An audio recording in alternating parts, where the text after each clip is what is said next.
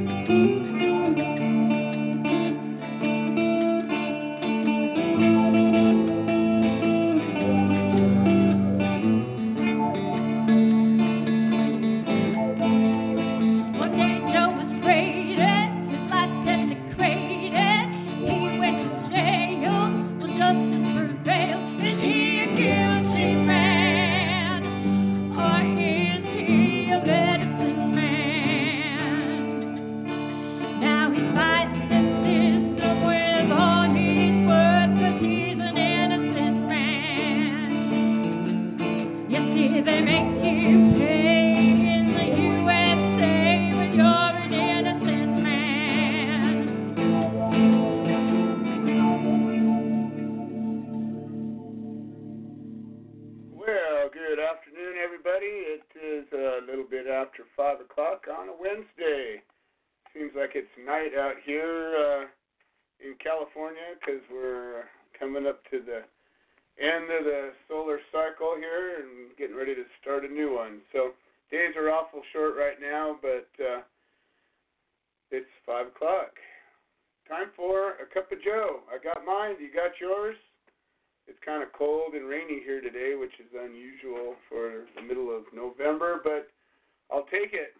We've had a nice wet winter, and then all of a sudden we had 6 months of no rain whatsoever. Then the fires start coming in, and glad to have a little bit more moisture today. It's good to be back. I've been gone for a couple of weeks, and, I missed one show, so I've technically been gone for a couple of weeks, but it is good to be back. I've been out of the country for a little while and had quite an experience down in the south side of America. Went to Mexico, central Mexico, and spent some time working with some medicine folk and some activists and some interesting people, building some community down there. And in fact, we'll be announcing, I'm going to announce it now, but we will officially be announcing a chapter of the Human Solution in Mexico that has been agreed to and will be chartered very soon. So, when we talk about the Human Solution International, we mean it. We have a chapter in Canada and many members in Canada, and we now have a chapter starting up in Mexico.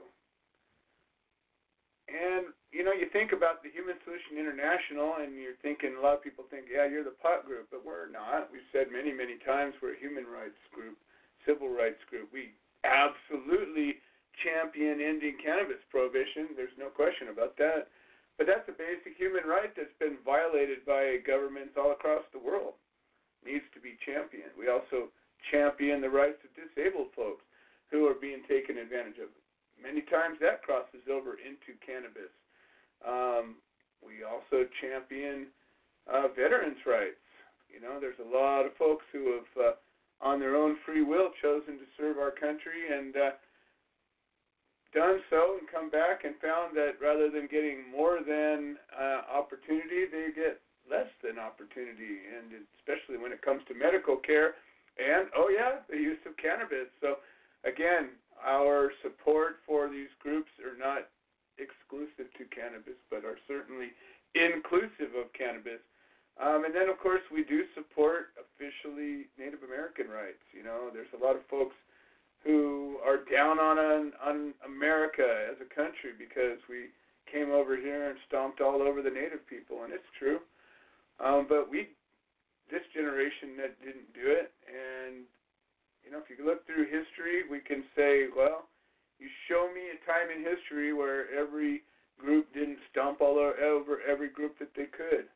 I'm not saying it's okay. I'm saying it's the way it is. It's the way it has been. And today we can stop it. Today we can decide that all humans are created equal, and we are bestowed upon by our Creator inalienable rights, including those of life, liberty, and the pursuit of happiness. Hey, that seems like a good reason to come together. We're not a political group in any way, shape, or form. I have members of our organization that hate Trump, hate him. And I have members of our organization that love Trump, love him. And I have members of our organization that can't stand either party. And I have members that love the Libertarian Party and their candidates. It doesn't matter. It's not about politics. Politics is a tool that's very divisive and maybe necessary, maybe not, I don't know. There are places in the world where politics isn't a thing.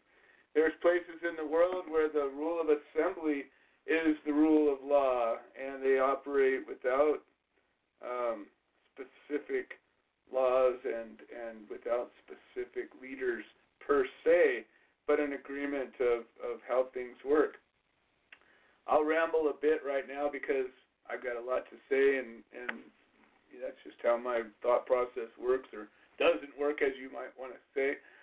But I remember when my trial was going on back in 2011, the Occupy movement was going on, and the Occupy Wall Street was going on. There was thousands and thousands and thousands of people gathering together, and they were saying, we are the 99%. And they had these assemblies, and they got together, and they said all this crap. And then Occupy LA popped up, which was kind of cool because it was where I was. And I remember when it got started, I was there the first day, or maybe the second day. I think it was the second day. And everybody was gathering around the city hall. That's where it all took place. And there was probably a couple of thousand people there when we got there, and they were pretty organized, and they had food set up, and they had this general assembly that got together, and people would talk and voice their opinions, and they had this system of agreeing on things, on making decisions. I thought it was pretty cool. I got an opportunity to speak up on the court steps many times, and over the course of my trial, many times I would get out of court, out of sitting on a defendant's seat for 8 hours, getting pummeled by a corrupt judge by the name of Charles Sheldon, and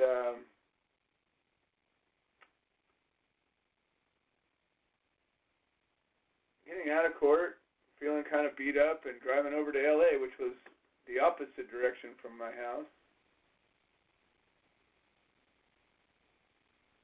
And going up there and seeing all these people.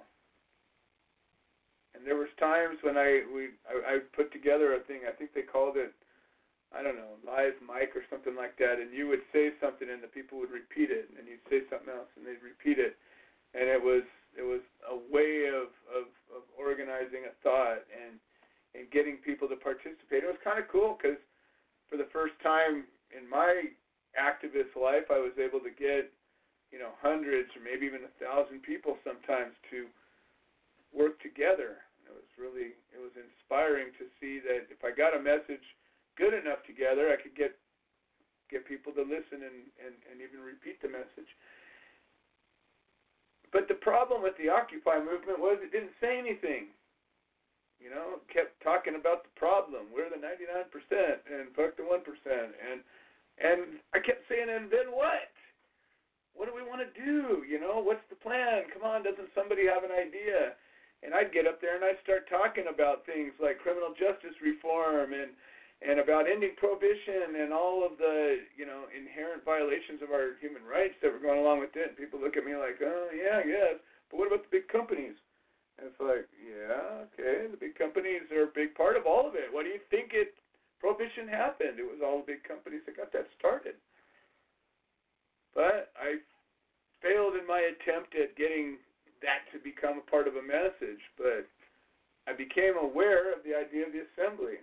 And I got brought to my attention down there how in places in South America where there are sometimes violent revolutions and change happening right now as we're sitting here freely able to talk, and that's one of the ways some of the places are doing it. So I'm learning as we're going and trying to share this. And it was interesting because there was one activist in particular I was talking to, and he was working with a number of different groups, and he was talking about the young people down in, I think it was Venezuela and Chile and Bolivia, and he said it's the young people that are doing the lion's share of the work. And I was like, wow, how brilliant, right? You know, the young people, the adolescents, they're fearless, they're strong, they're agile, they can run. You know, they can do all kinds of crazy crap, and they're not afraid to. If we could get them to focus on something, wouldn't that be powerful? And out here, the adolescents are all stuck like this. And then they're like this. And can't seem to get them to care about anything. But we learn. We learn as we go. Hopefully we can figure out what inspires those ones down there and light some fires up here. We got a few new ones and a few new members of the Human Solution International that are youngsters, and I encourage that, and I'm working to build these teams. So many times it's the old and the tired and the sick and the fucked up in the head that end up being the ones that lead these nonprofit groups, and we're limited in what we can do. And you know, there's a few crazy of us that are, I don't know, somewhat capable and somewhat healthy, but you got to have a team. So the Human Solution International right now today is, I think, at its strongest point it's ever been. We've got chapters all across the nation right now and in other countries. We've got leaders coming together. We have our Walk for Change. I'll be talking about that quite a bit. That was one of my topics for being down in Mexico. Is, you know, the Walk for Change. We're walking to end prohibition, but plenty of people are walking for other things. We got people up in Michigan walking for clean water, and we got people that are walking to get pipelines out of their land, and we got people walking for their rights down in Mexico for different things. We'll talk about some of those. I want to know, why would you walk? What would cause you to walk? What right do you have that you feel is being stepped on that's worth getting together and walking for? I was assaulted verbally by one of these activists who was like, "You Americans, you're silly babies. You don't know anything. Look at you. You have everything, and you sit there and complain, and you let your government step all over you." And I said, well, yeah, we might be babies, but you know what? We beat one dictatorship, one monarchy, and we can do it again if we finally get our heads to it. You know, there's one thing about Americans is when we get our minds to doing something, we get out there and do it. And a lot of people don't always like that, but we do get it done. And I think that it's the time. And when I explained to him about the walk, you know, and I talked about prohibition at first, and they was like, yeah, blah, blah, blah, blah, blah. You don't know what you're talking about. You didn't just say you said we were in diapers. He did say, you guys are in diapers. He did say that. I couldn't say much. And I said, you know what? I said, we're getting together to organize and build this tool. This Walk for Change isn't necessarily about accomplishing a specific change. The The Walk for Change is about teaching us to stand together, to take an action, to assemble, to build that tool that can do anything for us. You know, our government's supposed to represent us. It's supposed to work for us. How often do we feel that our representatives do that? I don't think very often, because I hear everybody bitching and whining and complaining, and I very seldom see anybody willing to do anything but clack on their keyboard a little bit now and again. So that's what the Walk for Change is, getting out there and walking, getting out there and rolling your wheelchair, getting out there and hopping on a pair of skates, a skateboard, you know, whatever you can do. There's going to be people crawling, doing backflips. There's going to be people, you know, unicycling, whatever way that you can join this. It's about being together. We're going to do hands across wherever we're at. We're going to do human chains. We're going to do all sorts of demonstrations, and that's what it's about. It's about teaching ourselves to work together, to set aside the differences that we have and think about what binds us, what unites us, what is the common ground that we have, what's the thread that we have that can weave this beautiful tapestry of liberty, and that's what the Walk for Change is about. So we'll be talking more about that as we go. I want to give everybody a little civics lesson. I don't know how many people have come to me today and said, hey, guess what? Prohibition's over because Congress passed a thing and they voted. And it's like, really? Because that's not the way I heard it. The way I heard it was we did have a monumental action today. We actually had a bill that was going to help the people regarding their access to cannabis, and it even had some retroactive capabilities that would actually reduce and remove sentences from people that are locked up. And it passed the Judiciary Committee. Huh? What do you mean? Oh, yeah, one committee. It got through. And yes, that is absolutely monumental because it's never happened before. And good job, Congress. However, it has a whole bunch of more of those to go. And then it has to go to the floor and vote in the House. And then it has to go over to the Senate and get voted on. Oh, and then it has to go and get signed by the president. So I wish people would study their civics lessons a little bit, and I'm no constitutional lawyer. I try to be versed at least a little bit in what I'm talking about, but there's nothing that, I don't know, frustrates me more than having people that I love and care about that speak in a way that tells you clearly they don't know what they're talking about. They didn't take the time to pay attention enough to learn it. We need to get our messages clear and sharp and right, because that way when we're talking to people who know what they're talking about, they can listen to us as equals. Why do you think people look down on us so much? Because we act like buffoons a lot. Not always, not everybody, and certainly not you, but it happens. And I think it's time for us to sharpen our game up. You know, let's pay attention to what we're doing, and let's take some action. And if you're into that, get a hold of me. I'm really looking to add to this great leadership team that's growing. We have a lot of work we're doing, the Walk for Change, building chapters, supporting people that are going through cases right now, regardless of what Congress is doing or not doing. There's still people getting arrested. There's people that are being charged, going through trials, and getting convicted and getting sentenced and getting locked up. And there's still people serving sentences right now today in prison. And we can't forget about them, and we can't let it go. We can't just, like so many people are like, well, you know, it's already over. So, hey, you want to do a business with me? I was like, well, yeah, sure, I'd love to do a business with you, but why don't we end prohibition first? So we can do a business and, I don't know, not go to jail. Wouldn't that be cool? Oh, they don't bust anybody anymore. Well, you're not paying attention. So I think that it's important. You know, I'm rambling on, talking about a lot of stuff, but I think that these are all things that are really important, and I see them popping up on Facebook, and I see them kind of all over the place, and people are making assertions and assumptions that are not necessarily based on fact.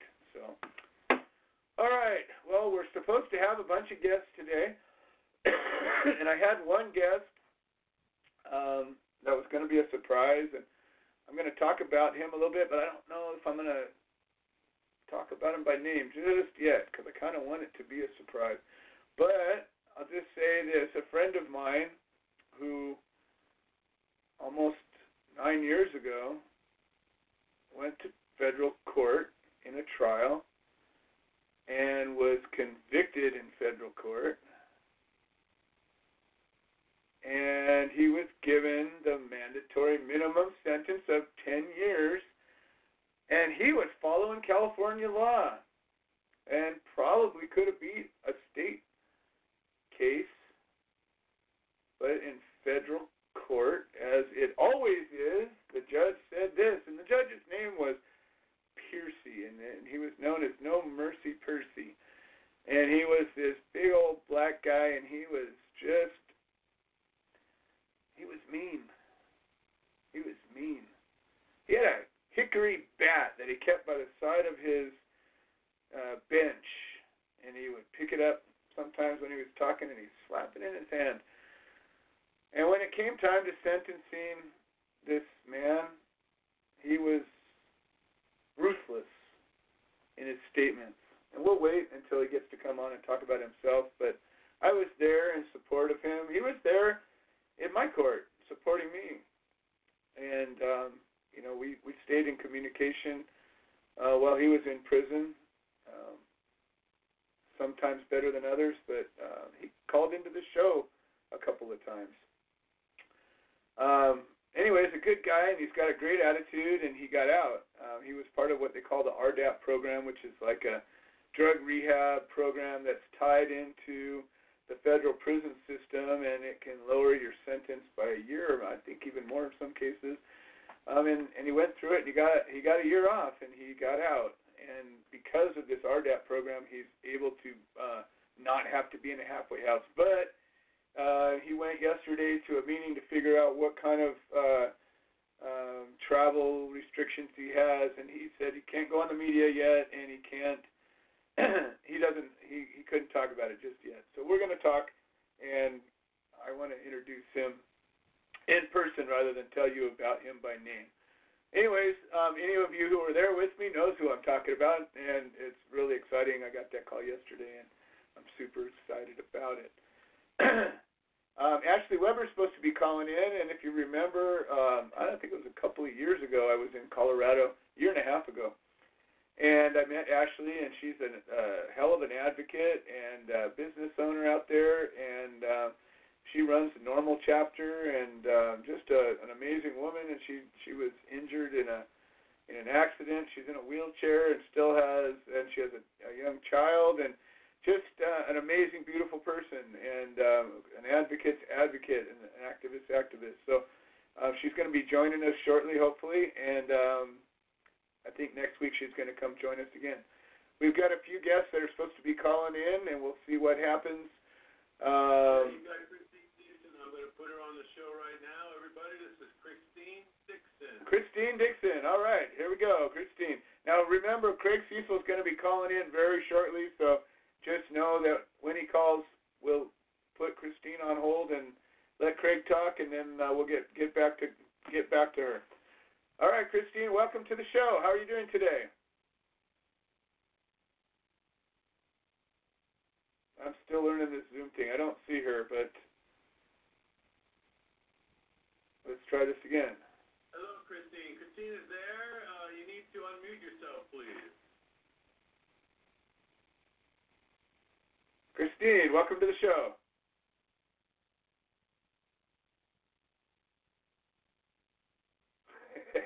We're all still figuring out this Zoom thing, but it's working, and it's us that are figuring it out.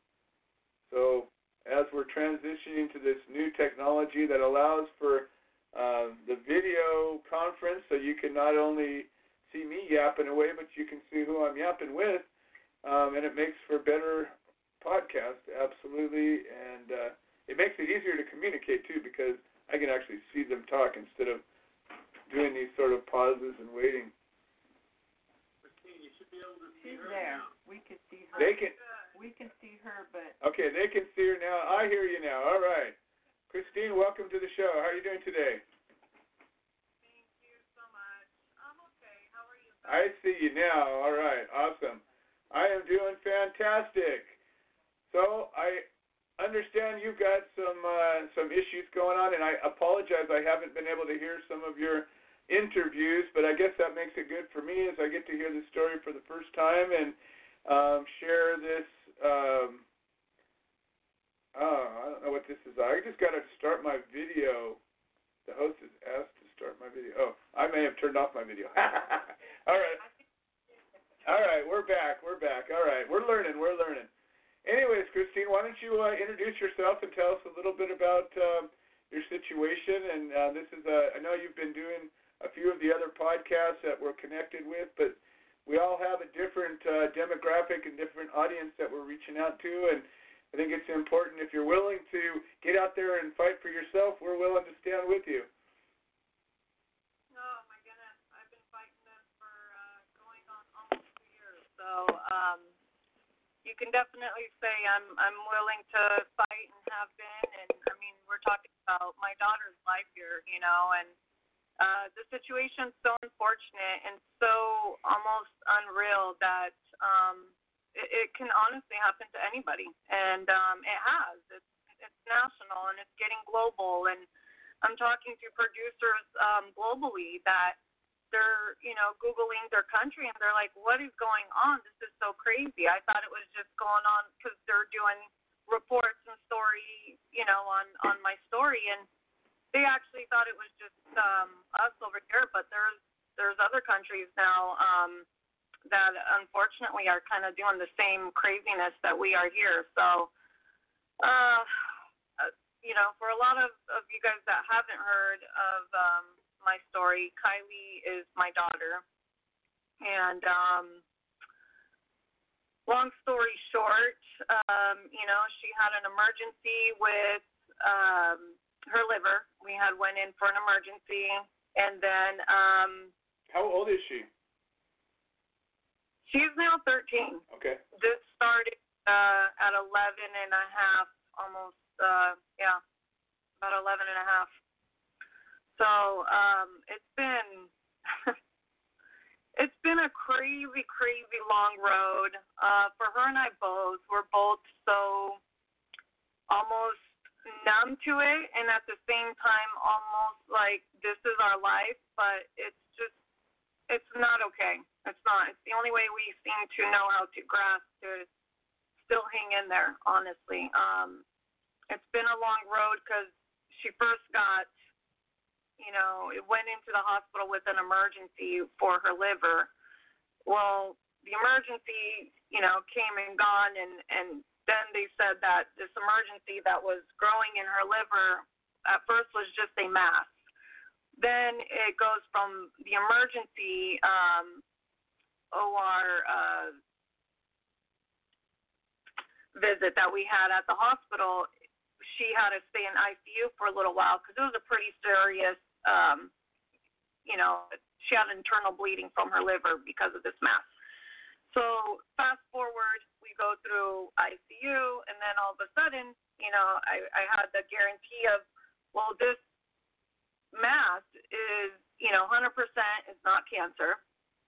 Well, then 2 weeks in, he comes back and he apologizes with another doctor, and he's like, you know, I was wrong for telling you that, and I think we need to move her up to the cancer unit so they can do more testing because they all of a sudden think it's cancer. So I was like, no. Like, this is already, you know, we've already been to freaking hell and back 2 weeks up here. No way, you know. And he's like, well, you know, we have to. We've got to do the testing.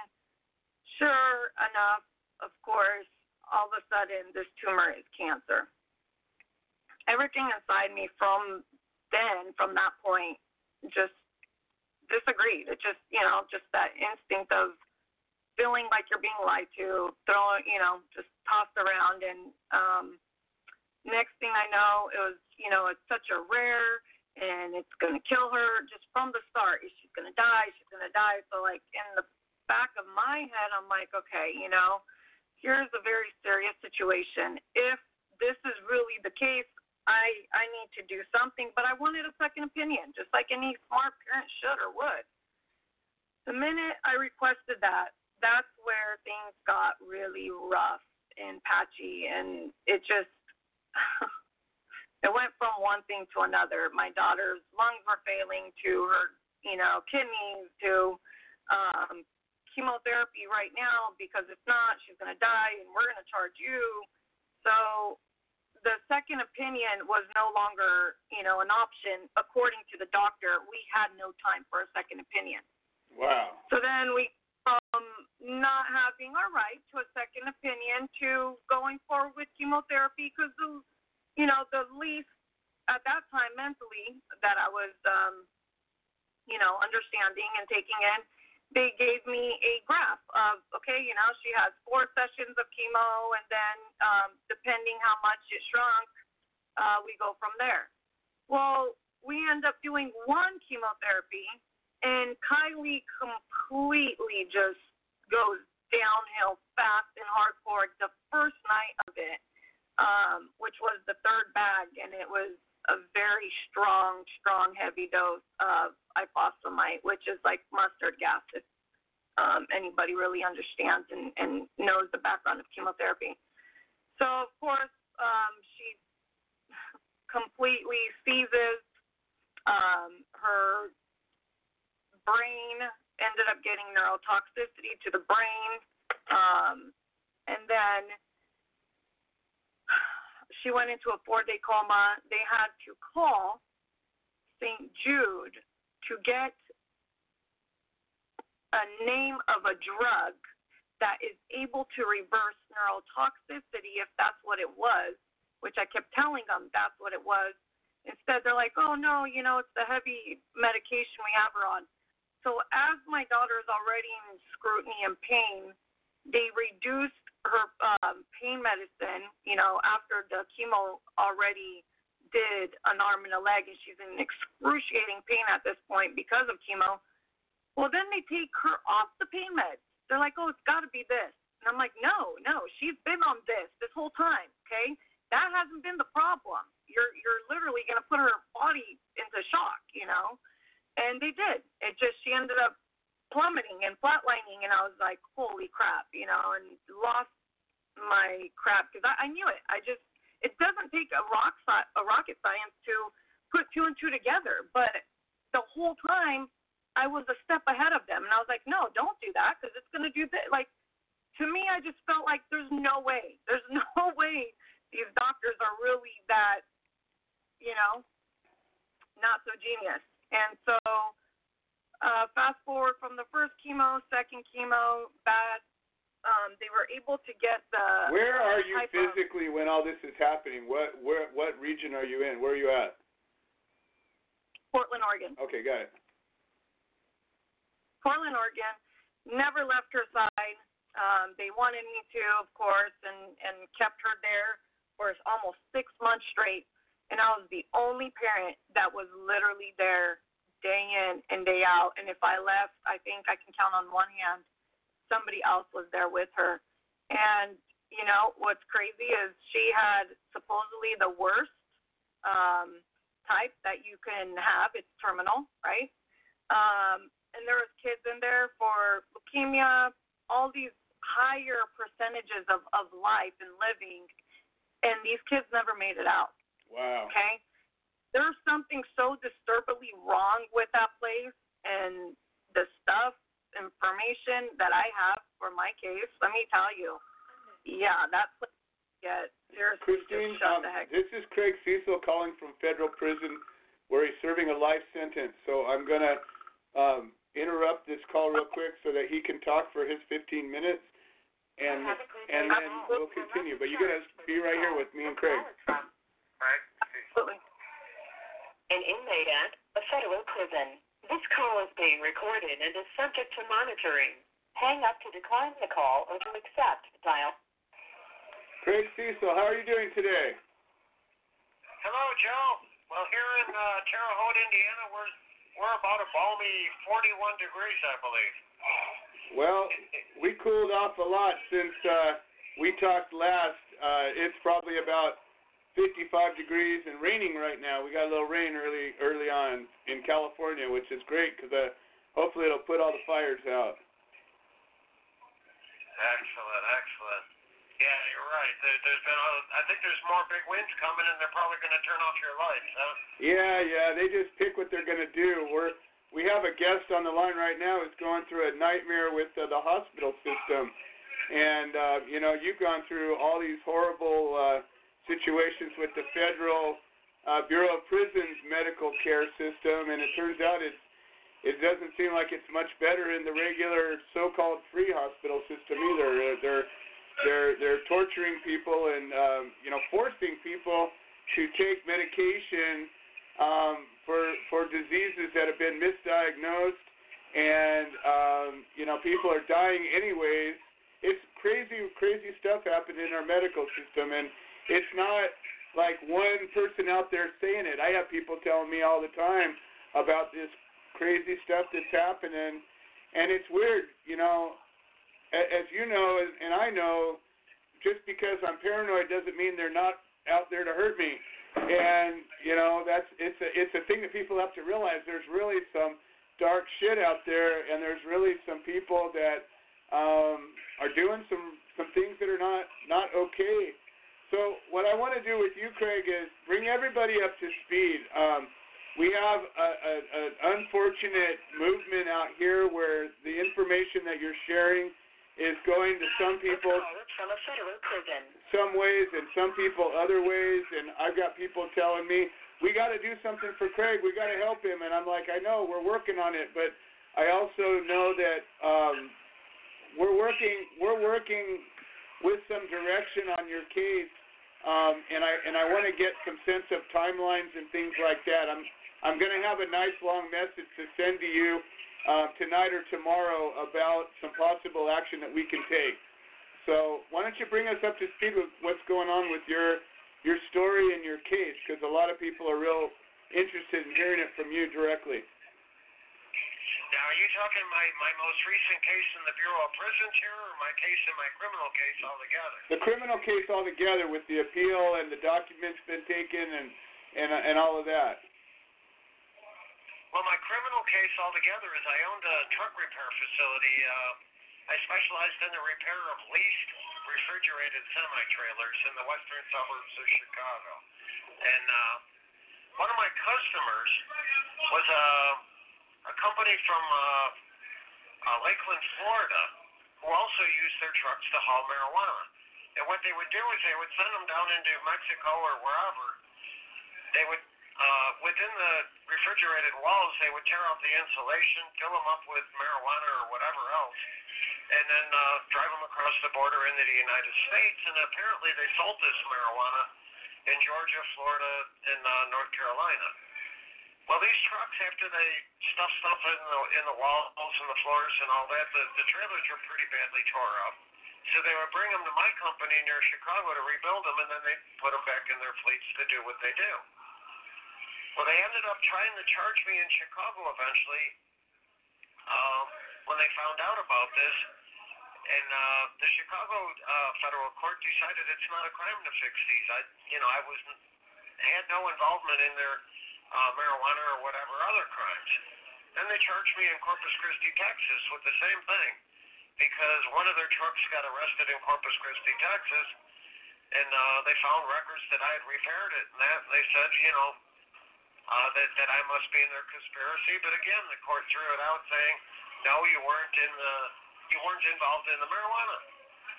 So then what they did is they took that same truck from Texas, and the Bureau and the DEA agents drove it to Georgia, and they recharged my case in a little town in Georgia, Gainesville, Georgia. And with no trial and essentially no lawyer down there, they gave me a sentence of life imprisonment, primarily with enhancements for obstruction of justice, because I wouldn't help them prosecute other people who might be using their trucks to haul marijuana. And I've been in prison. I was originally arrested in March 21st or March 23rd, 2002, and I've been in federal prison ever since. And now most recently, you had when Obama was doing all those commutations and you would have easily qualified, but you had a glitch when the U.S. attorney kind of threw a wrench into it and gave you some other possible reduction of a sentence, and so it kind of topped out your ability to qualify for that. And then you had an appeal that you were working on, to challenge all this, and tell us what's happened since then. Yes, it was a very unusual situation. Is my clemency petition under a special provision that Obama had called the Clemency Project 2014. My petition made it past the steering committee. I was recommended for clemency. And President Obama, of the 2,500 people serving life for drugs, he commuted the sentence of 567 of them, and only 850 had actually applied for that, under that program. So right at 3/4 of the people that applied like me were granted clemency. They went home. I know quite a few of them. But mine got blocked when the prosecutor filed a thing in court saying that I agreed to drop the clemency petition and instead accept a 30-year sentence. And the court granted it, and my petition was thrown out. It very unusual, and as you know, I'm still trying to fight that, and the court just refuses to look at it. But then you had some paperwork that you were getting ready to file, and you had you were getting your case all together, and then all of a sudden all your documents got taken. Yes, and I just argued with the people involved in that this week. They're still seized.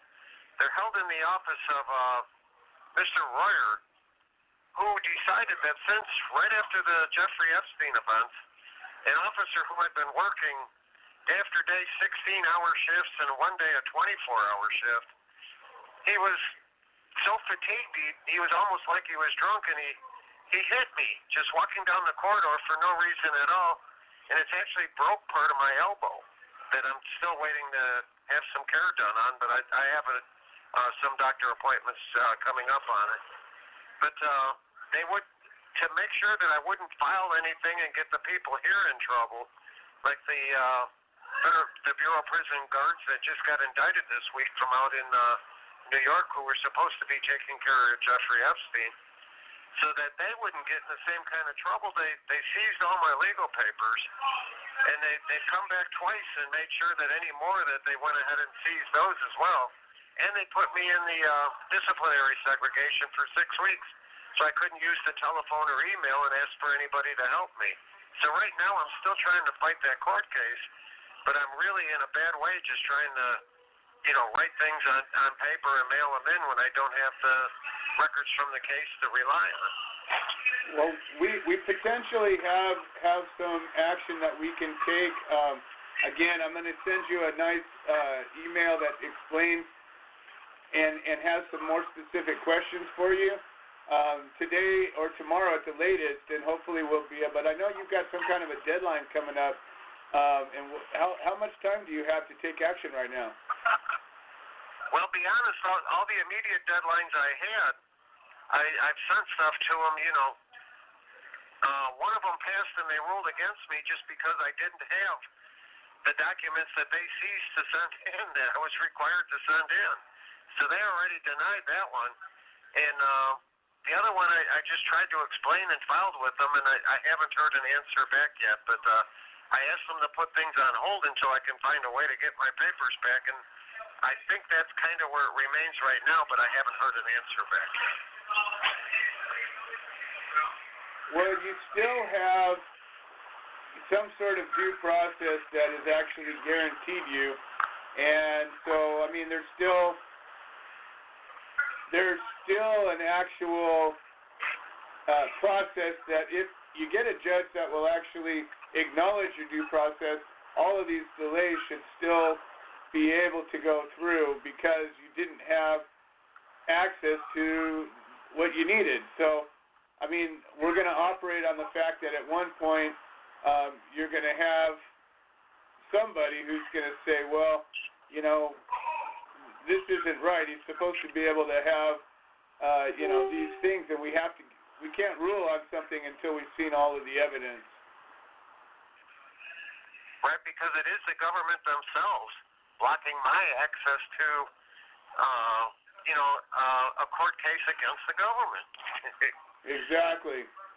Well, I definitely, like I said, I should have some more questions for you and let you know some possible action that we're going to be able to at least do. And I don't know all the details of it yet, but I'll send you an email as soon as I have that information. So this call is from a federal prison. That would be fantastic because I'm desperate for help in this. You just can't imagine how frustrated I am. Oh, I can imagine. I can definitely imagine. Well, and you know, you have a lot of people that want to help, and we're trying to give them something specific beyond just picking up a phone and calling the same numbers they've called a dozen times, or going out to Chicago and standing there trying to get somebody to do something. I mean, we're trying to do something that can have an impact, and that's what I'm trying to figure out. What's the best way to do? But just know that we do have a number of people that have reached out and are like, we're frustrated too. We're trying to get some direction on something that we can actually do to be effective. Thank you, because there's so much opportunity for me now to maybe get a second look at my sentence and a consideration of, you know, how I even ended up here.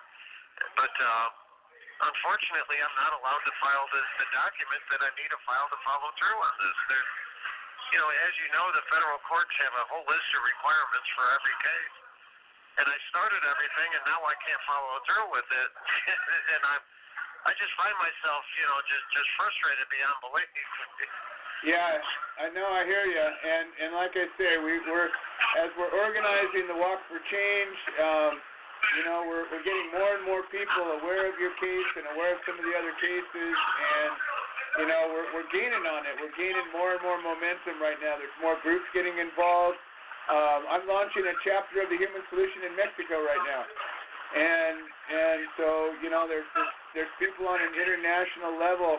When I told some of these activists about you in particular, they were blown away. You know, they didn't understand.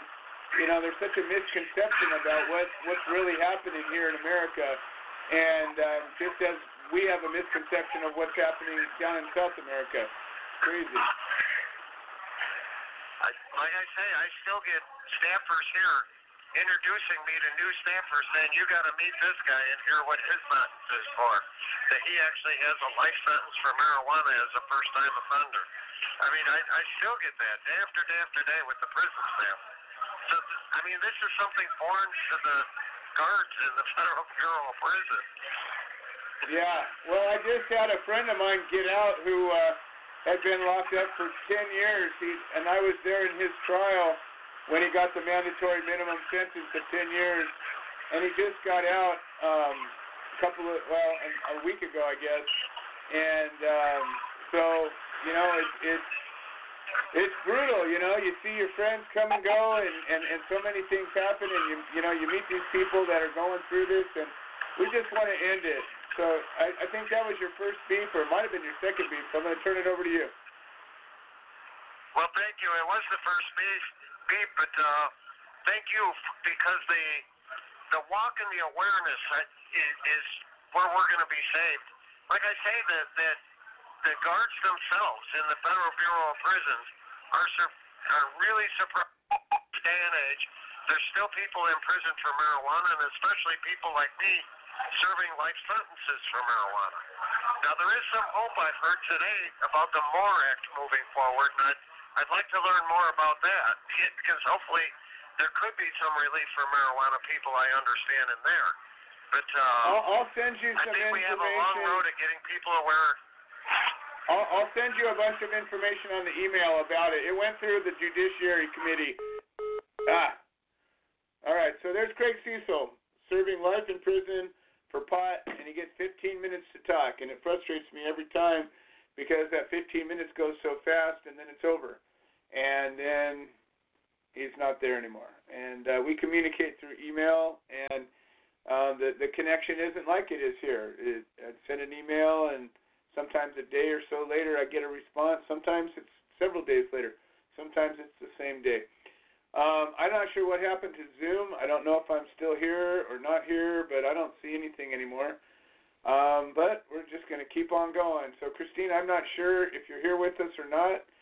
I am. Oh, you're here. Okay, I don't know what happened to the video. The video says, please wait, the meeting host will let you in soon. Can you see me? I can see you. Okay, well. Yeah, that stuff is the waiting room, Joe. Don't worry about that. Well, I can't see anybody, including myself. So, anyways, well, since you're here, I don't know if you were, if you're able to hear very clearly. Hopefully you were. But Craig Cecil is one of the people we've been supporting. I've known Craig for a little over 6 years. I met him while he was in federal prison, and as we discovered him through our prison outreach program, we became friends. And he calls in the show every week and gets 15 minutes of the freedom to talk about whatever he wants, and it's brutal. I've got George Martirano on the line too, who just got out of prison a couple of years back after serving over 32 years on a life sentence. And so when we're doing these battles, I don't know if you probably don't know anything about my case, but 6 or 5 years ago, I beat a case that lasted 6 years. And I've been locked up for pot several times, and I fought the government for 6 years and finally beat them. But that was the beginning, not the end. And here we are 5 years later, and we're still fighting to end prohibition and start taking back some of our rights. So why don't you pick up where you left off? And so you were in the hospital, and you were watching people dying of cancers in a place where they're supposed to be helping you. Yep. It was a pediatrics ward, so it was even more brutal. Watching so many tiny little lives just diminish like that. And like I said, if had I not been by her side, I know damn well she would not be here today. I know that. I can attest to that and have many different levels of proof that I have yet to bring to surface until I have a right to a fair trial, which I still have not yet to have. So, long story, a little bit fast forward from there. I'm going to kind of try to stick to more of like the facts just because it's, again, 2 years is a lot of information. So, well, and know this, I as much as we can talk and introduce yourself to the listeners, I would love to have you on, even next week or anytime you want to call in to share your story and any updates, and we can start building support and whatnot, and have you, be a regular pop in and just, see what we can do to help. Absolutely. Like I said, I'm involved with a lot of other parents too in this situation. Along the way, there's been hundreds, probably over the 2 years, thousands that have reached out to my fight page, and it's brutal. It's heartbreaking. It's middle class in every type of class, honestly, of good parents that love their kids, and we go in for a broken bone or a bump on the head, or God forbid a internal bleeding out of nowhere, and you ask for a second opinion, or they try to diagnose the situation, and you're like, yeah, freaking right, there's no way. You're telling me that this color of pink hair, you're trying to talk me into telling me to believe that this is now blue, and there's no wrapping your brain around it. And this is the thing, Kylie's situation, I've had 3 other parents that have come forward and said, I literally had proof of the same hospital diagnosing my daughter. She was only like 4 or 5 years old. It was so heartbreaking. And she ended up getting a second opinion and fought like hell to get it, which she ended up having to do it, on the down low. And guess what? Her daughter didn't have any sign of cancer whatsoever. And they were sitting there pumping her daughter for like 3 months, she said, with chemotherapy, and same kind of brain neurotoxicity, same kind of crap, So what do you think's really going on? Yeah, it's insane. It's insane. This was, for her, it was 6 years ago. What do you think they're doing, though? I mean, are they just collecting money? Are they doing some kind of testing? What do you think? I mean, what's the purpose of all of this? It seems insane. So much behind it. They do. They get a lot of money to pump children and anybody, any human, full of chemotherapy. It's a money-making industry. And I know a lot of people are like, oh, that's, too far-fetched. Well, guess what? It's not. It's not, especially when there's other agendas in that, and the patient not making it out. And in there for 6 months, do you understand our medical bill 6 months later that the insurance ended up having to pay? And let's say we get through with the second opinion, I'm going to fight like freaking, with everything in me to get her a second opinion out of the state of Oregon. Can you imagine?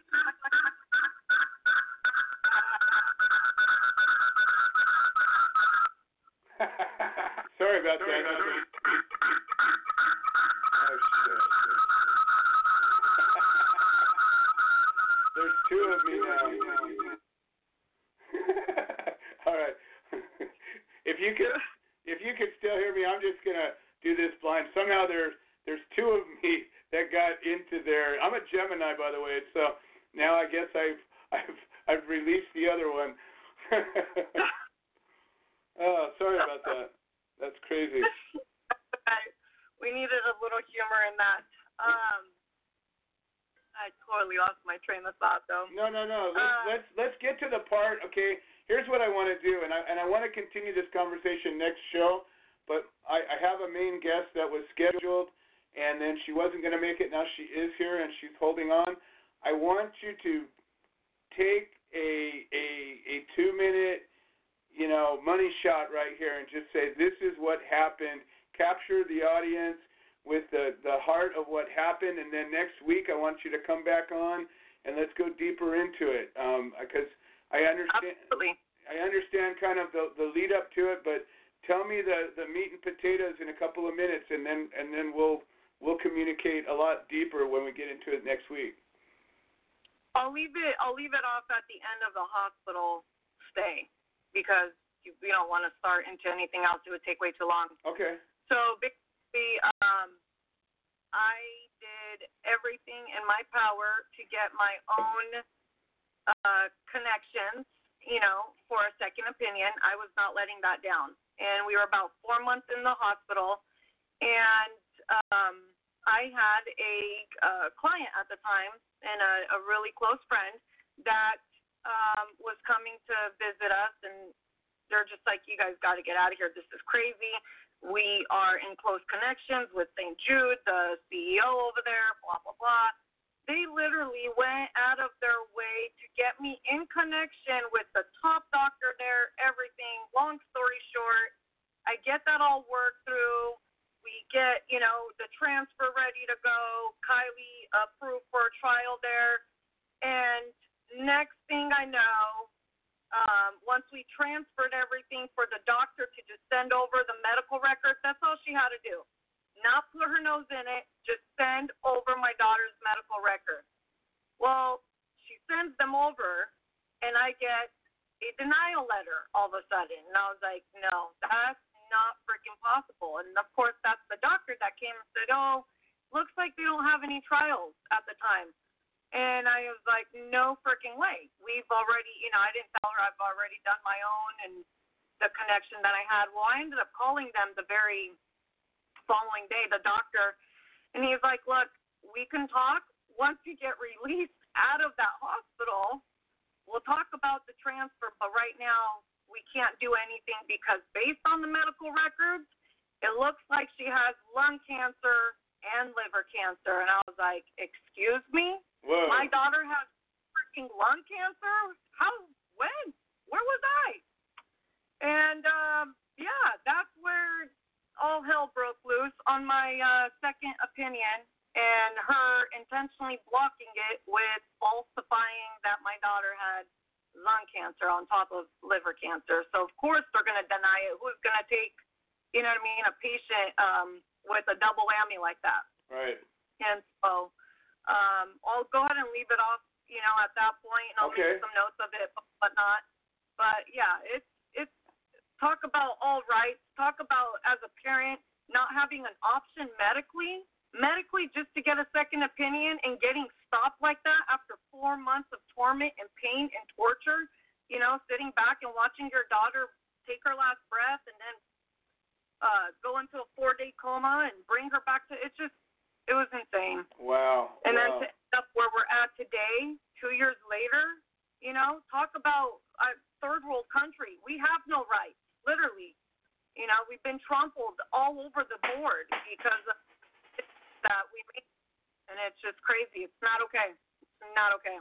Well, I totally agree with you, and as you probably know by now, you know, the Human Solution International is a human rights organization, and we champion disabled rights as well as, you know, working to end cannabis prohibition and so many other things. And I understand that cannabis is in the story as well, so I'm going to go back and listen to some of the other interviews you've done, so I'll be a little bit more versed in your story when we talk next week, and we'll be able to really engage this conversation on a deeper level. But I'm very grateful that you came in to share this story with everybody, and just know that, you know, all we're doing is raising awareness. We're raising a community of support, and, you know, we're getting ready to march across America to walk for change, and it turns out it looks like we've got some more change that we need to make that we're all going to become aware of. So we'll leave it at that.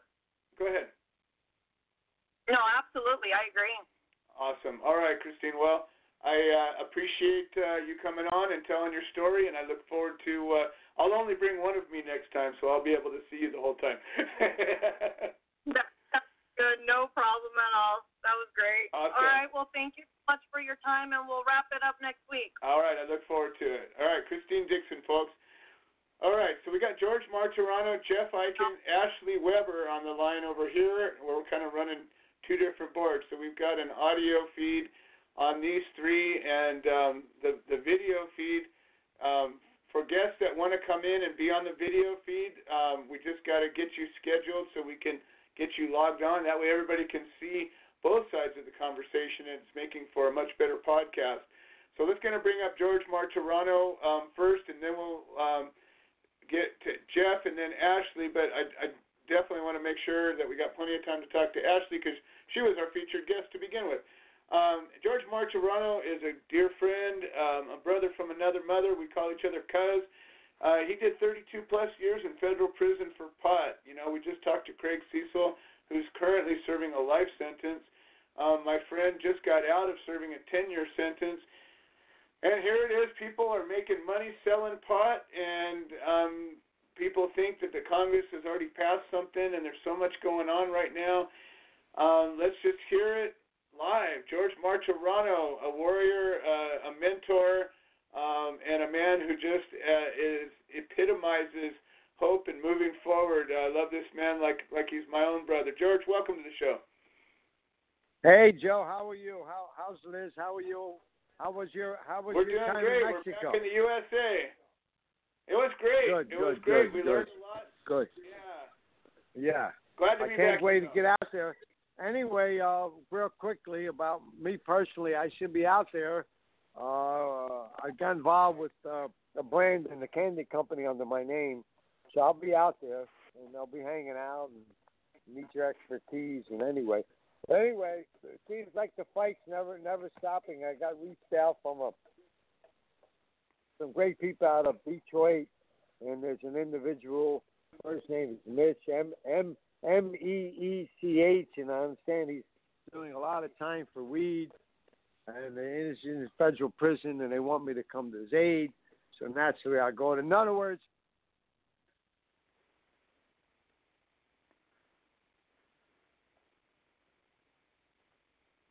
you have to stay the course. You have to stay the course, because no matter what they say, if it doesn't say retroactive, that means these poor souls, these men and women, are going to still be in prison. So exactly. you have to do your part. I mean, everything. My life's starting to evolve a little better now, but I might have to drop everything I'm doing to go to the state of Michigan to help this poor soul. He's doing 30 years for cannabis. So no matter, like I said, you just got to keep going on, keep going. Incidentally, as of today, so many good things going on in my life, but it's not about me. You know, we're branding. We have the hip hemp cafes. We have investors want to open up hip hemp cafes all through the state of Pennsylvania, because Pennsylvania has some good CBD laws, but you never lose focus, please, ladies and gentlemen. Like Human Solutions, they never use focus. You know, Joe has a life, he has a business, but he's there, and he's there with his podcast, still helping people. Please don't lose focus. There's so many people still suffering. I want to share that with everyone. Joe. Well, thank you so much, George, and it's always good to talk to you. I'm going to give you a call tomorrow so we can catch up a little bit. I've been out of commission for a couple of weeks, but back at it and running strong. Well, I'll be out there soon, because there's some things, personal stuff that I'll be doing with this cannabis industry, and whatever I do out there, I need your counseling. You know that. So no problem. Always soon. Glad to have you. Yep, awesome. All right, George. Thank you for having me. Hey, thank you. Love everybody out there. All right, thank you. All right, George. George Martirano, folks. All right, we're going to bring up Jeff Eichen real quickly. Jeff Eichen is an activist extraordinaire. He's been championing the cause of Michael Thompson, and I can't help but think that that's who he was talking about. George helping out Miko, and just got a movie out, Lifers the movie, and he's out there walking the walk, and just a great human being and a great activist, and of course a friend of the show, Jeff Eichen. Welcome to the show. How you doing? Let me turn my phone off here. So I'm on now on your Zoom chat, right? Oh, okay. I can't see you. I have. You are. Let's just say that. I brought both of my Gemini twins to the Zoom chat today, and it fucked everything up. So it's okay. We're having a good time. Well, I can see you. Hold three fingers up for me. That's all right. There we go. That's W. Yeah. Well, I always say 3, 2, 1. And that's peace and F Schedule 1. So today we have in Congress, the House approved the marijuana bill. Well, just wait. Hold on. I just want to be really clear, because people think that the whole House approved the bill, but it was. No. I understand what you're saying. Yeah, the House, it hasn't gone anywhere. It just got approved today to go to the next level. One committee approved it. There's still more committees that need to approve it, and then the whole House can vote. So it's not. There's a lot of misunderstanding about what actually has happened, and it got through the Judiciary Committee, which is great, and it's the first thing that has ever happened regarding a federal cannabis bill. But it's not the end of the story yet. It still has a bunch of committees it needs to go through, and then it goes to the House floor for a vote. So Joe, because we're on Zoom right now and I turned my phone off, can the public hear me? Can yes. The regular public hear me? Absolutely. Everybody can hear you. Your Zoom is going. Well, I spent several hours yesterday and several hours today streaming the legislation, and talking to Beth Curtis, talking to Tracy Glore, and each of them have family members in prison for marijuana, and it's fucked up, and there's still the legislation has no retroactivity, and it's time that we share that with them. So through all of our blogs and through all of our time, it's very important to talk about CBD. It's very important to talk about our coffee stores and our freedom, but it's so important while we have incredible legislation that we have it written properly, because nobody is putting our reform, our walk, we're doing the walk for prohibition, but we're also doing the walk for our prisoners. We need to have that. I mean, it should have been a no-brainer that was installed in the legislation, and because it's not, it pissed off Ed Curtis, whose brother John Knock has been in jail for 2 life sentences. I mean, what is that all about, for pot? Insanity. Well, and that's what the Walk for Change is all about, is we're changing, we're getting together to show each other that we can speak as one voice, and there's what can't we change? Remember, our government's supposed to be working for us, and they're supposed to be representing us. They're supposed to be, the laws are supposed to be of, by, and for the people, and, we let it slip away. We didn't do what our founding fathers told us we needed to do, and now we have the problem that they told us we would have, and the only way we can fix it is to get together, to stand up, to unite, to speak with one voice, and to finish the job. You've got these half-ass laws that have passed halfway here and there. Some people get to do some things, other people don't, and there's no equal protection under the law as we were promised, and that's what we're going to change. Well, I think today's very historical. I think the fact that people all over Facebook that are just looky-loos, and they come onto my side, they come onto your side, they come onto their friend's side, those that were streaming what I was streaming and everything else, at least they can say the word marijuana, and it goes onto the nightly news now. And so that is a plus for us. That's a plus for us, because we're fucking the stigma. We're getting rid of it because, like Jack Herrera said, paper, fiber, fuel, medicine, and food, and Drug Policy Alliance said that we need to re-legalize the war on people. It's not the war on drugs, it's the war on people. Well, you know what? I'm going to tell you a quick little story, and I thought about Jack Herrera when I was going through this. So when I was down in Mexico, I was working with a bunch of eco-friendly business people that were working on making sustainable farms and all kinds of really cool, environmentally sound action. And this guy was over, and his job was to give a workshop on how to raise chickens and give them enough protein in a sustainable way. And we were talking about, raising earthworms and catching grasshoppers and all these crazy things that would work, but in a country where the vast majority of the people are impoverished and they only know one way to do things, you can't easily get somebody to go, I know, I'll stop what I know and I'll go raise some earthworms. But I in a moment of clarity, I said, what about hemp seed? And he looked at me and he was like, yeah, right. And I says, yeah, right.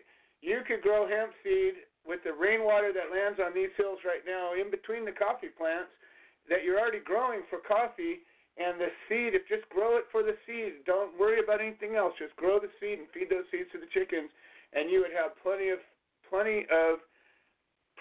It was all about the protein. And he said, it would work, but they just would never go for it. Everybody's too afraid. And I says, well, that's what we got to fix, and that's why we're walking. And I thought about exactly what you were just talking about at the time. And who knows, maybe I planted a seed in his mind, and who knows, maybe one day we'll be feeding the chickens hemp seeds.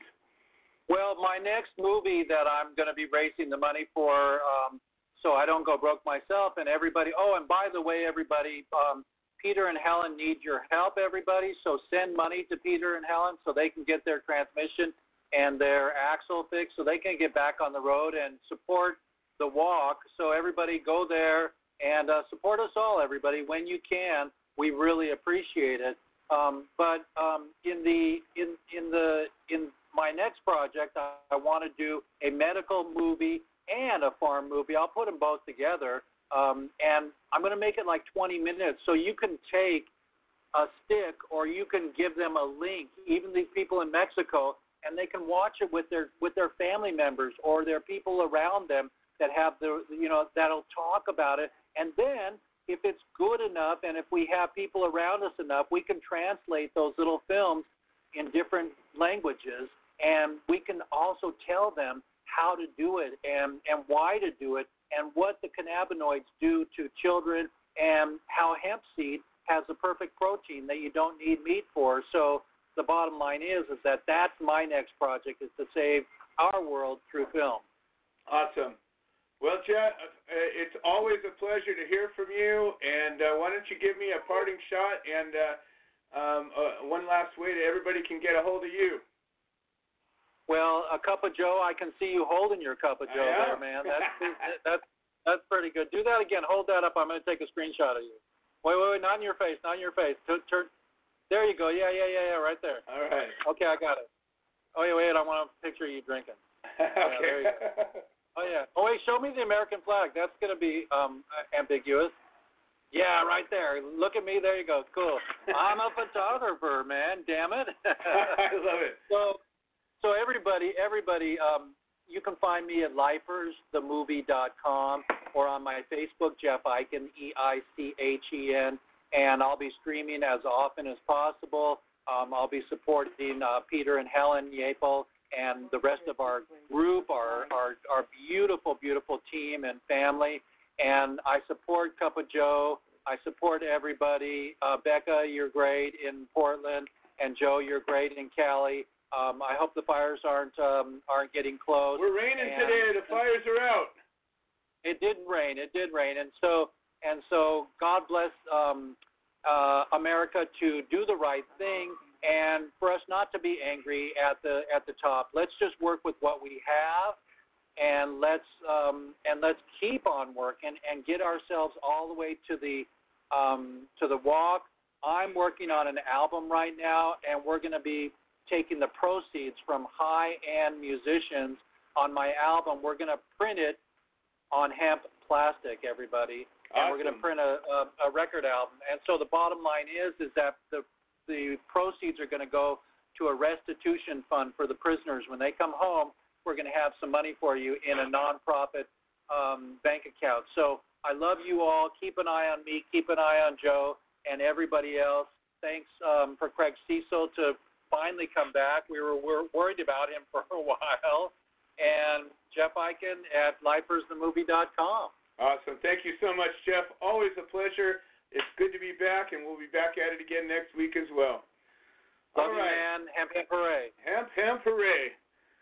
Okay, man. Love you. Love you back. All right. We got Ashley Weber up next, and I'm sure you'll remember Ashley. She's a striking individual who has been on the show a couple of times before. I met her out in Colorado about a year and a half ago, and an amazing activist, amazing mom, and an entrepreneur, and I don't know, I could just go on and on. So, Ashley, it's so great to have you join us. I understand you'll be able to join the Zoom call next week, so we've got kind of a reintroduction this week, and next week we can go deep. What do you say?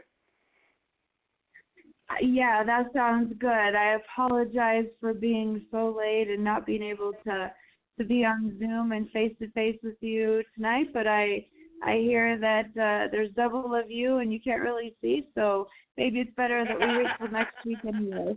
You know, it's funny. I was in Mexico, and I did a couple of sweat lodges, and I was working on some personal work. And part of the personal work I did, and I'll just be really public about it because I've already done it, is when I was a lot younger. I'm a Gemini, so technically I'm supposed to have, two parts to me. Well, one part of me is a rotten little kid who's mean and horrible. And so when I was, I don't know, probably in my early 20s, I said, you know what, F you, you're causing me too much trouble. I'm going to lock you up in a box. And when I was doing some of this personal work, I realized maybe I should let him out. It's been a while. And so now that he's out running around loose, he took over Zoom. So it's hard to say what's coming next. We're both loose again. Exactly. Well, I look forward to next week, and I'll just get a little precursor about kind of what we're going to talk about, and any questions that you have to ask. I'll definitely answer tonight, and we can go into more detail next week. Perfect. So yeah, it's been a little bit over a year, I think, since we've spoken on the show at all. So what? Give me a quick rundown of what's been going on. Well, I'm executive director of Colorado NORML and have been for a while, as you know. So we definitely passed a lot of great bills for the medical patients and for the consumers in 2019.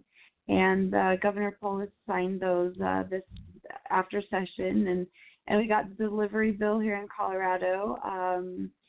We renewed the sunset laws, which are renewed every 10 years, which was a really huge thing because we got to change a lot of the rulemaking as far as recycling. For instance, the MED wouldn't allow dispensaries to let any really recycling go on in the store because you couldn't bring any contaminated containers back to the dispensaries. So now we have in rulemaking, it's changed to where dispensaries can allow recycling. Oh, cool. So that's good, yeah, so that's it's a really, really big one right there. That's awesome. And it's so funny because people think that, Colorado's got it all figured out, and the truth is nobody's got it all figured out. There's still a lot of work to do, and restrictive laws have flaws, and until we come together with common sense and make things in such a way that everybody can have access to what they need, and we're not restricting ourselves into oblivion. At the same time, we have some common sense rules so people aren't coming in poisoning us. There's common sense that could be had, and I think that that's ultimately what I hope we're all heading towards.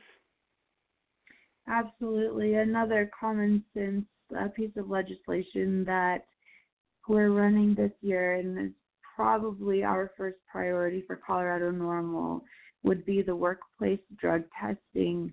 We feel there shouldn't be any grounds for firing or hiring just because there's metabolites of THC in your system. So that is number one on our priority list. And I have had meetings up at the Capitol with a couple of representatives, and we have the 2 representatives already signing on to that bill. So that is a huge plus. Yeah, it'll be nice one day when technology catches up with nature, and we could actually develop a test for intoxication rather than the presence of a substance, because as everybody, not as everybody knows, as people that are informed know that we're all so different. Just look at us. Don't we all look different? Don't we all talk different?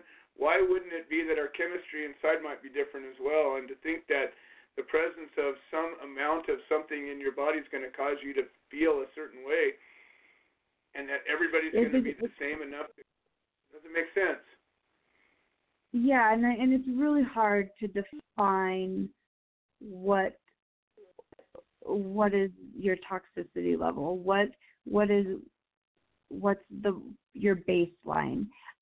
So that's really what a company is doing here in Denver, is they're measuring what your baseline is for brain cognitive. So if you're sleepy, if you stay up all night and you go into work, you're not going to be on your 100% best. So whenever you go in sleepy, or if you're on prescription drugs that maybe might make you groggy the next day, or if you've had too much to drink and you have a hangover, then you're cognitively not there. So it's a test that you take before you even check in for work. or clock in, and if you're not there, they send you home. There's a company that did install it in Denver, and they had a reduction rate of, I think it was almost 85 to 90% in any type of accidents at the workplace. Oh, I bet. I would do it. I tell my people that work for me, if you're not feeling 100%, don't come in. I don't want you to make a mistake that in any way could possibly affect somebody else. And unfortunately, we live in a world where every mistake affects somebody else. So I would support that, to be honest, if we could have a reasonably accurate assessment of cognitive skill and establish a baseline, have everybody check in, plug in the electrodes, and think of something nice for a couple of seconds and have it read out. I'd be okay with that. Yeah, it's an interesting form of, I guess, finding out where people are in the workplace and how to define, I guess, people's baseline. Well, I've had an idea for many years, and I've talked to a lot of people about it. I'd love to see it come into play. But everywhere that there's been cannabis laws that have allowed for cannabis to be, whether medical or recreational or both, they often pass DUI laws, and all of a sudden you have a spike in people getting DUI offenses with cannabis. And the same issue goes with these metabolite tests.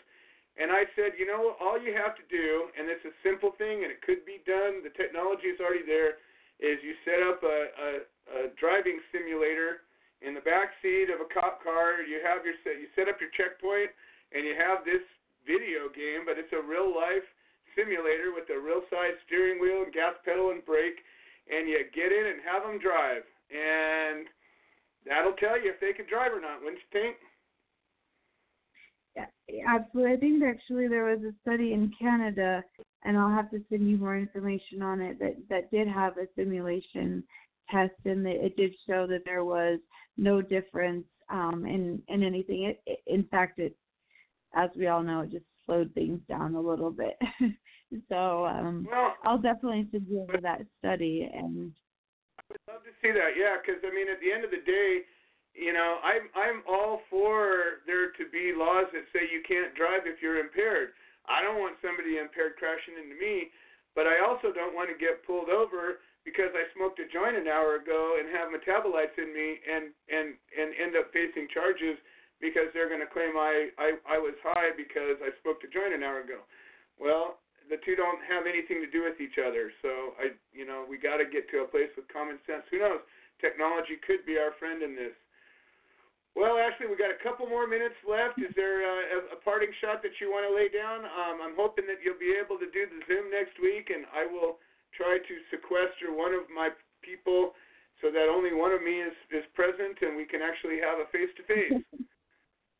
Yeah, that would be great. I guess a few things that I really want to hit on are the recycling that dispensaries really need to get online with. And here in Colorado, Colorado NORML is really trying to push the issue on bringing in your old plastic your containers to recycle, and there will be bins out front of the dispensaries.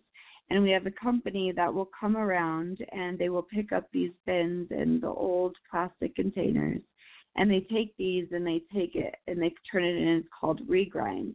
And after it's reground down into little pellets, it can then be poured into different molds. And this guy has Frisbee disc golf molds and sunglass frames. So he's contracted out already with a company that is reselling his disc golfs, and they're made out of regrind plastics from old cannabis containers, which is really will keep more plastic from being disposed into the landfills or in your backyard or in trashes. And then another thing is we have another company we're working with, and it is a third party. We have the distribution, the manufacturing, and they are able to pump out 140 100,000 containers a day, and they're going to be doubling up in the next 2 weeks. So they'll be able to do 280,000 containers a day. And these containers are made out of hemp.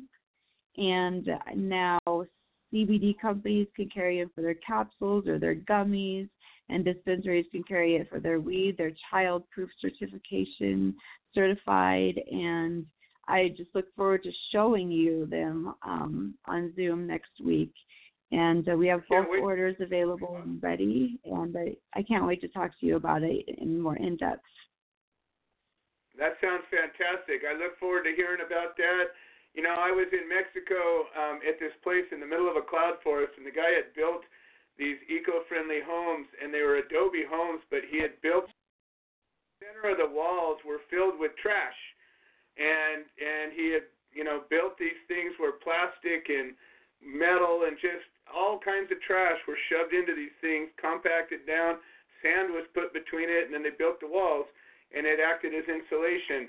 And it was just part of the house, and the house was beautiful, and you'd never know, and it was an eco-friendly way of using the stuff. So I think that that's a big part of our message. You know, we all talk about how groovy and how great pot is and hemp can save the world, but we got to actually save the world because if you've ever gone to the beach and you see all the crap that's floating up on the sand, and you go out and you see the plastic island out there and all the crazy, horrible stuff that's going on, we got to do something about it, and that's where raising this awareness is all about. Well, Ashley, I am absolutely excited to talk to you again, and look forward to next week. We'll have a more complete interview. We'll get you on Zoom, and then I can't wait to see this whole recycled project that you have. It sounds fantastic. Absolutely. Thank you so much, and I appreciate everything that you do, Joe. Always my pleasure. All right, Ashley Weber, folks, and we will resume this next week. Get it? Resume this. And we're going to have basically our same guests. We're going to have Christine Nixon. All right, folks, that's it for tonight. We'll see you all next week. Hello, it is Ryan, and I was on a flight the other day playing one of my favorite social spin slot games on ChumbaCasino.com. I looked over at the person sitting next to me, and you know what they were doing? They were also playing Chumba Casino. Coincidence? I think not. Everybody's loving having fun with it. Chumba Casino is home to hundreds of casino-style games that you can play for free anytime, anywhere, even at 30,000 feet. So sign up now at ChumbaCasino.com to claim your free welcome bonus. That's ChumbaCasino.com and live the Chumba life. No purchase necessary. VGW. Void where prohibited by law. See terms and conditions. 18+.